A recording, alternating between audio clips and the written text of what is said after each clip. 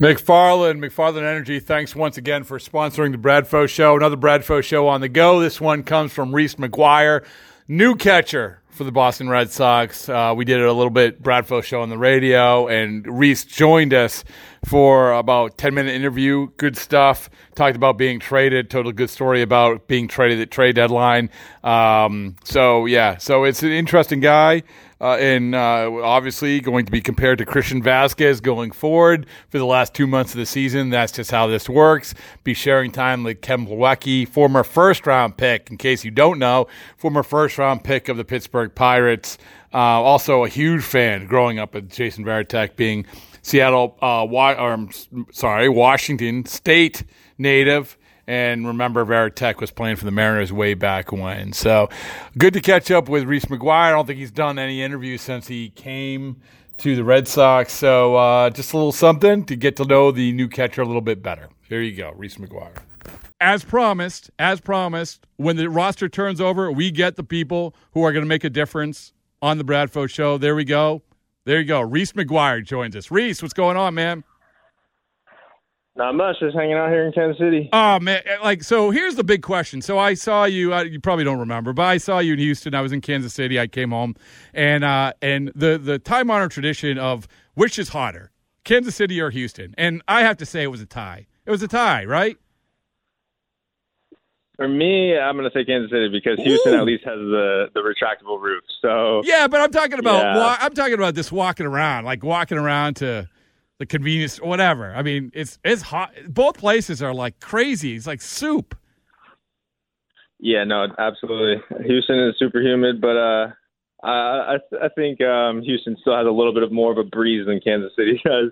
I was walking around the plaza today where we're at, and it was pretty steamy. Oh yeah, it's pretty brutal there. But how often do you just want to jump in those fountains? Oh my goodness. Anyway, Reese, sorry. Like I said, I did talk to you briefly, and what I said to you was like, congratulations.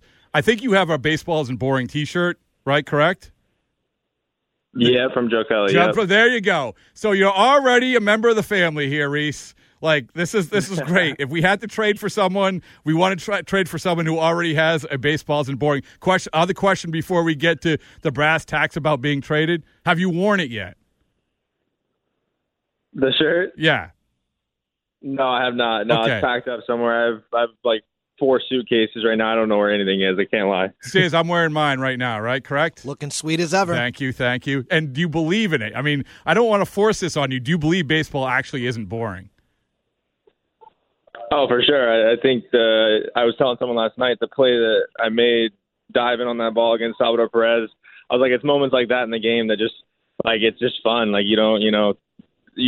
baseball's a game where different plays happen every night, and you almost do see something different every game.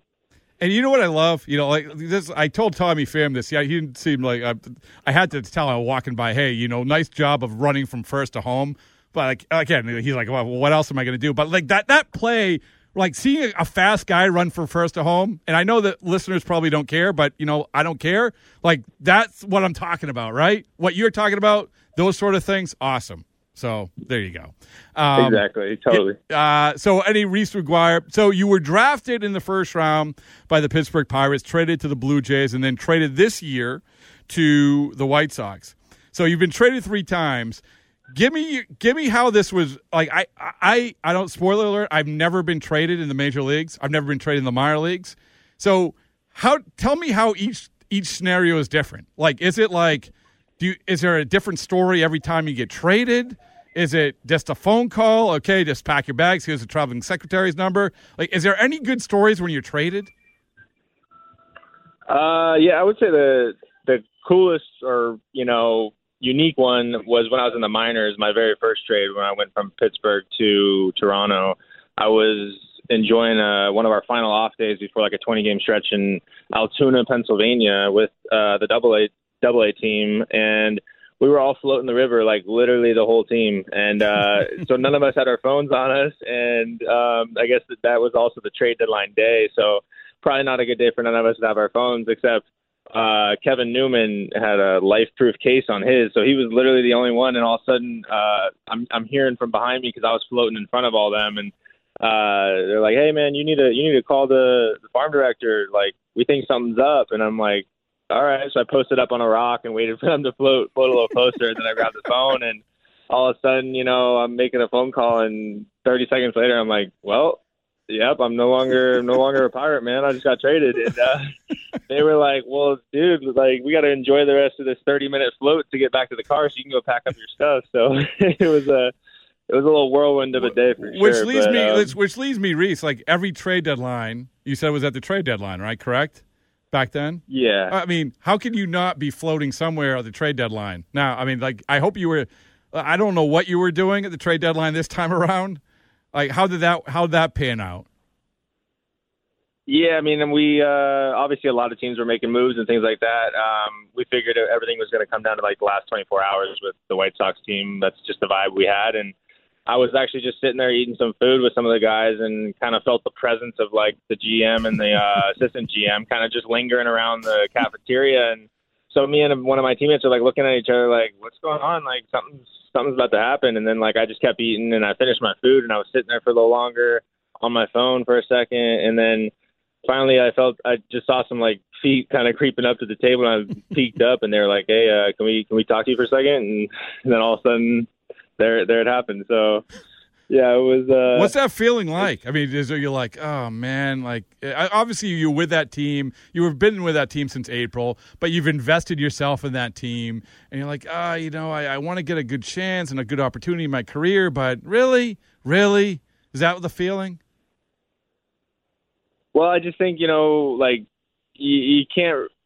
It's out of your control ultimately. And so, yeah, absolutely. When I first heard word coming out of spring, right at the very end with Toronto getting the call to Chicago White Sox, of course, you're super excited, new situation, new team, new clubhouse, all these things. And then from there, it's just, you're trying to compete and win baseball games. And then, so I got situated there, but at the same time, I always know that just in this game, like, things can happen. So, when I went into that office and I was told, the first words were pretty much, "So we traded you to," and like I felt like that sentence kind of like took forever for my ears to hear. And then all I was waiting for was to hear like to who, to, like, "You've been traded." I'm kind of like in this office, like, okay, I do know I'm traded. So just tell me the team. And so finally, when it rolled off the tongue that it was the Boston Red Sox, I was just kind of like, I got so excited, to be honest. And internally, I had to kind of hide it a little bit because I really was excited. I know that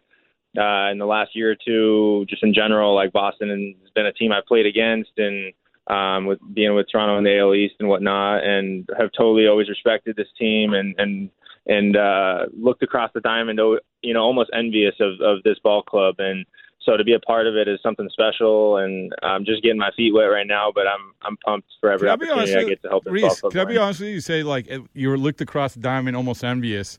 I looked at like that Toronto team, and like they're jumping around and they're looking like they're having fun, and obviously sort of underperformed a little bit.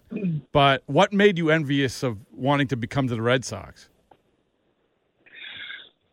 One, the history of the stadium and the fan base. I mean, growing up as a Seattle Mariners fan back home in Washington, it was Boston, New York. It was Boston, New York. So those were the best teams in the game, and just being able to watch, honestly, Jason Varitek when he was there, and that was one of the guys I grew up idolizing as how I go about my business behind the plate. And so when I looked across the diamond, I just, I saw Devers and Bogarts and all these guys all over here that are superstars, but just play the game with fun and energy. And then also just the way that's managed, it seemed like when you looked across the diamond, that was a winning ball club, a culture that has its characteristics, and they play together. So that's something in this game where you see talented teams and some situations aren't working out, but you look at a team that plays together day in and day out, and those are winning ball clubs. Reese, I know you got to catch a bullpen. A couple more questions quick. Is it number one? You mentioned Varitek. You're a Washington guy. Had you ever met Varitek before you came to the Red Sox? And did you ever ask for his autograph? And maybe it was like 2 days ago. I don't know. No, I never did. I never did get a chance to meet him, really. Even when I played in Boston, against the Red Sox, I would always, obviously the bullpens are right next to each other, so I'd always see him and stuff, but I always felt like, I was like, man, I don't want to go over there and say hi and all this stuff because we're about to compete. But it's truly special. The first few days I've gotten to work with him, and I'm blown away with how knowledgeable he is and just how helpful he is. I mean, he seems like a very selfless person, and I'm really excited. And Plawecki as well is really just like, opened up the arms and just welcomed me in and trying to get me as comfortable as possible with the pitching staff. The last thing, Reese, is that you had backed up, or you actually, I think Alejandro Kirk had made the team once over you, but you were like neck and neck with him. He's obviously taken off, and it just kind of shows you what can happen, where you can be a guy who sort of finding your way, then boom, it just all clicks. Since you've been with the Red Sox, you've done very well, offensively, defensively, all of it. Do you feel like you're on the verge of something in that terms? And you look at Alejandro and say, "Oh, look, that can happen." Oh, absolutely. I think in this game, you're always setting your sights high. You always have goals and things like that. But you just have to remind yourself that this game is hard, and the guys on the other side of it are professionals as well. But yeah, when you get a little bit of that success, it absolutely helps your confidence and things like that, because it reminds you and just in general that like you can play at this level and you can play with the best of them. So always shooting for those moments. Well, Reese, I appreciate you taking the time, and you have just earned yourself yet another Baseballs and Boring shirt. So congratulations. But thanks so much. Welcome to the Red Sox. Welcome to Boston, and keep up the good work, and we'll talk to you down the line. Sounds great. Thanks for having me, guys.